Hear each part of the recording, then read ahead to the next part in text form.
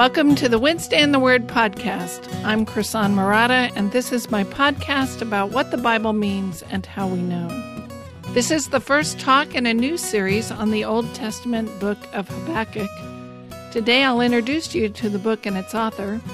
Lecture notes are on the link below this podcast. Lecture notes are the handout I would give you if this were an in-person talk. You can also find those lecture notes by going directly to wednesdayintheword.com/Habakkuk1. And by the way, Habakkuk is spelled Habakkuk. I'm really glad you decided to come along. I probably don't have to point this out to you, but life is full of surprises. Sometimes they are good surprises. You get a raise, you get a new job. You find out you're going to be a parent or a grandparent. Sometimes they're bad surprises. You fail in school, your business goes under, a relationship breaks up, you lose a good friend, or maybe you go bankrupt and have to start all over again, or even worse, civil war breaks out and you are caught in the conflict. The problem is we don't expect bad surprises. We think that as children of a loving God, bad things are not supposed to happen to us. Consciously or not, we often assume, well, look, if I'm the child of a loving God and a follower of Jesus Christ, I should be living in a bubble that will protect me from things like suffering and failure and loss. But Scripture teaches that both blessings and tragedies come to both the forgiven and the unforgiven. God sends rain on both the faithful and those who reject it. Faith does not protect you from being fired or experiencing a serious car wreck or any of the tragedies of life. Cancer strikes both believers and non-believers, and civil war happens whether you're a Christian or not. And that raises a really tough question. How can a loving God let these bad things happen to me or to the world? How can we say that God is good and loving and merciful and gracious when his people are persecuted, experience loss and tragedies, and may be caught in the conflict of war? We often speak of God with the metaphor of a loving father, and what father lets tragedy strike his child if it's in his power to prevent it? So why do God's people suffer? Well, that's precisely the question answered by the book of Habakkuk. The book begins with the prophet calling out to God in distress. His life is full of injustice.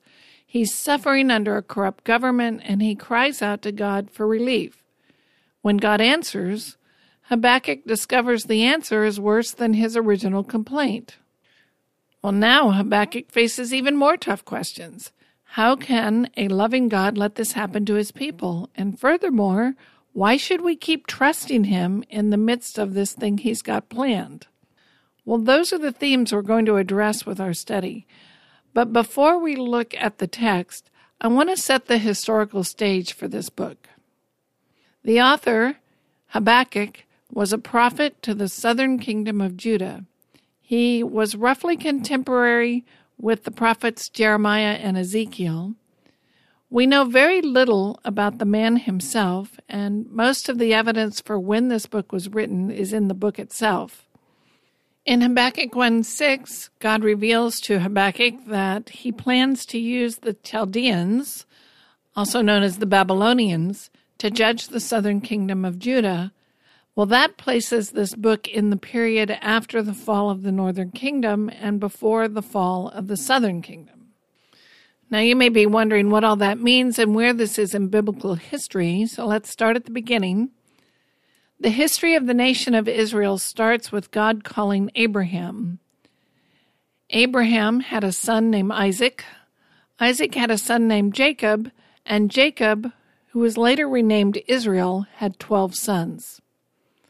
Through one of Jacob's sons, Joseph, the descendants of Abraham, Isaac, and Jacob end up as slaves in Egypt. That eventually leads to God bringing them out of slavery through Moses in what we call the Exodus. After the Exodus, this large tribe is wandering around the wilderness in the Sinai desert. That period ends with the conquest of the Promised Land, or Palestine, which is recorded in the book of Joshua. Each of the 12 sons of Jacob, or Israel, has become a large tribe, and they divide up the land by tribe, essentially creating the nation of Israel. The conquest of the Promised Land is then followed by the period of judges. After the 12th judge, Israel says, you know what, this isn't working. We need a central government like all the other nations, and they ask God for a king. God gives them Saul first, and then David and his son Solomon. And that's the period of what we call the United Monarchy or the United Kingdom. That period also has its ups and downs, but overall, under the reign of King David and King Solomon, Israel experiences her glory days of peace and prosperity.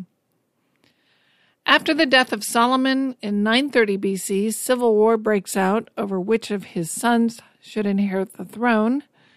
The struggle turns into a civil war, and in approximately 931, the 10 northern tribes split from the kingdom, naming one son, Jeroboam, as their king, and they become the northern kingdom, which is called Israel.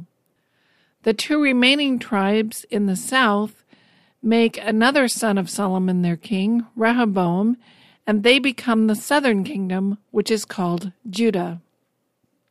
And that begins the period of biblical history that we call the divided kingdom. The northern kingdom cycled through 19 kings, all of them bad. And by bad, I mean they worshipped other gods and they turned the people away from Yahweh, as opposed to seeking to follow Yahweh and keep his covenant. Finally, God disciplines the northern kingdom for their rebellion against him, and in 722 BC, the 10 northern tribes are conquered by Assyria, and they are taken into exile, leaving the tiny nation of Judah to struggle on alone. Judah, or the southern kingdom, had a more mixed history than the northern kingdom. They had some good kings and some bad. Among the best kings were Hezekiah and Josiah. Among the worst kings were Manasseh and Amon. During the long reign of the evil king Manasseh, Judah was a vassal state of the Assyrians, and Manasseh installed altars to the Assyrian gods in the temple of Yahweh. Yahweh is another name for the God of the Bible, the God of Abraham, Isaac, and Jacob. As long as Judah paid their tribute and obeyed their Assyrian masters, they were left in relatively quiet existence. However, those conquered states that rebelled against Assyria were trampled with fierce cruelty. So to set the stage for Habakkuk, let's pick up the story about 640 BC when Josiah becomes king. And I'm going to read 2 Kings chapter 22, verses 1 and 2. Josiah was 8 years old when he became king, and he reigned 31 years in Jerusalem. And his mother's name was Jedediah, the daughter of Adiah of Bozkath. He did right in the sight of the Lord and walked in all the way of his father David, nor did he turn aside to the right or to the left. So Josiah was a good king. He instituted many reforms. Under his reign, he repaired the temple of the Lord in Jerusalem. While they were making those repairs, the workmen found a copy of what's called the Book of the Law, which probably means the Pentateuch, and Josiah read it and repented. As a result of rediscovering the law, Josiah institutes sweeping reforms. He removes the foreign Assyrian idols from the house of the Lord, and he turns the people back to following Yahweh. As Josiah is reforming, though, the Assyrian Empire begins to weaken. The Assyrians don't even protest when Josiah removes their gods because they now have bigger problems to deal with. The Babylonians, who were also known as the Chaldeans, were one of the vassal states of Assyria, like Judah was. They see Assyria weakening, and they begin making plans to rebel. They see a weak Assyria as their chance to seize power. The Babylonian prince Nabopolassar reestablishes Babylon as an independent city around 626 BC. Nabopolassar forms a military alliance with the Medes and embarks on a quest to gain dominance over the empire and destroy Assyria. In about 612 BC, they sacked the Assyrian capital of Nineveh. Around 609 BC, the Egyptian king decides he needs Assyria as a buffer between his kingdom and this Babylonian-Mede alliance, so he heads north to help Assyria resist the rebellion, marching through Judah in the process. King Josiah decides to stop him, and this is recorded in 2 Kings chapter 3, verses 29 through 37. In his days, Pharaoh Necho, king of Egypt, went up to the king of Assyria to the river Euphrates, and King Josiah went to meet him. And when Pharaoh Necho saw him, he killed him at Megiddo. So that is Necho killing Josiah. Josiah's servants, drove his body in a chariot from Megiddo and brought him to Jerusalem and buried him in his own tomb. Then the people of the land took Jehoiahaz, the son of Josiah, and anointed him, and made him king in place of his father. Jehoiahaz was 23 years old when he became king, and he reigned 3 months in Jerusalem, and his mother's name was Hamutal, the daughter of Jeremiah of Libnah. He did evil in the sight of the Lord, according to all that his fathers had done. Pharaoh Necho imprisoned him at Riblah in the land of Hamath, that he might not reign in Jerusalem. And he imposed on the land a fine of 100 talents of silver and a talent of gold. Pharaoh Necho made Eliakim, the son of Josiah, king in the place of Josiah his father, and changed his name to Jehoiakim. But he took Jehoiahaz away and brought him to Egypt, and he died there. So Jehoiakim gave the silver and gold to Pharaoh, but he taxed the land in order to give the money to the government of Pharaoh. He exacted the silver and gold from the people of the land, each according to his valuation, to give it to Pharaoh Necho. Jehoiakim was 25 years old when he became king, and he reigned 11 years in Jerusalem, and his mother's name was Zebediah, the daughter of Pedaiah of Rumah. He did evil in the sight of the Lord, according to all that his fathers had done. Now, I probably didn't pronounce all those names correctly, and that might have been confusing, so let me hit the highlights for you. Josiah is killed at Megiddo, and his death is disastrous for the nation. Under Josiah, the kingdom prospered. Josiah was a just and merciful ruler who tried to do right in the sight of the Lord.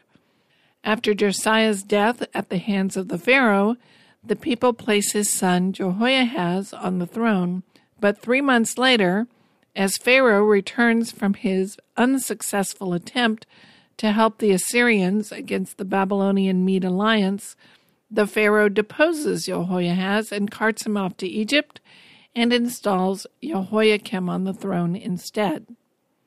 As a vassal king of Pharaoh Necho, Jehoiakim reverses the reforms of his father Josiah, and the prophet Jeremiah charges him with all manner of evil, which you can read about in Jeremiah 22. About 4 years later, which is about 605 BC, Nebuchadnezzar II, who is now the ruler of Babylon, defeats Egypt at the Battle of Carchemish. Jehoiakim swears allegiance to Babylon, and now the whole of Syria and Palestine fall under Babylonian control. It is during the reign of Jehoiakim that most scholars think Habakkuk prophesied.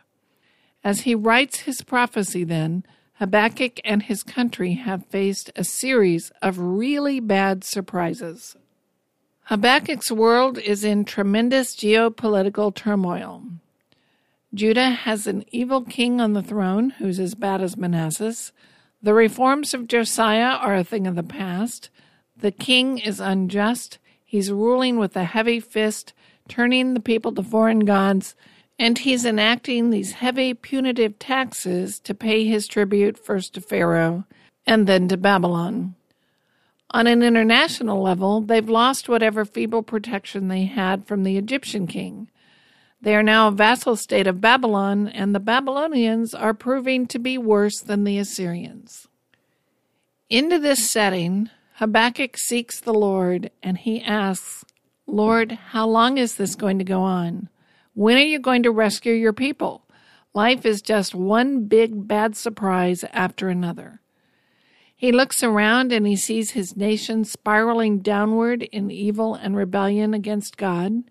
He looks at the evil nations who are gaining power over Judah and oppressing the people, and he says, life is bad and it's getting worse. So he turns to God and asks, how long? How long are you going to let this go on? When are you going to save your people? So this book of Habakkuk speaks to one of the most fundamental questions of faith. We believe in a just, righteous, and merciful God. And yet we look around at the chaos and crime and violence in the world and we say, Lord, where are you? How long will you let this go on? Your people are struggling under an evil regime. Your people are turning away to idols. The wicked seem to prosper and the righteous seem to perish. Life is bad and it's getting worse. We're crying out to you and you don't seem to be listening. As we'll see, when God does answer, the answer is worse than the original problem. And I'm sure many believers who lived during the time of Hitler's Germany, as well as many believers who are facing persecution today, ask this same question. God, how can this be? How can a righteous, just, and merciful God let this go on? Well, that's the basic problem of the book. And, as we'll see, God doesn't exactly explain himself in the sense of justifying specific actions. Rather, he calls us to understand who he is and what he's doing in history. So in God's answer, we're going to see the answer to our two theme questions, which are first, how can a loving God let his people suffer? And second, why should we keep believing him if we're not rescued from the tragedies of life? Thank you for listening to Wednesday in the Word, the podcast that explains not only what a passage means, but also seeks to teach you how to figure that out. You can find all the episodes in this series on my website, WednesdayInTheWord.com, or wherever you listen to your podcasts. There is no charge, no spam, and no ads. It's all free to help you improve your study skills and understanding of Scripture. I do have one request. If you've been blessed by this podcast, please leave a positive rating or review wherever you listen. And most importantly, tell a friend what you learned and where you learned it. Our theme music is graciously provided by my friend and favorite singer-songwriter, Reggie Coates. You can listen to all of Reggie's music and find his CDs at heartfeltmusic.org. Thank you for joining me today. I'm Krisan Marotta, and I'll see you next week at Wednesday in the Word.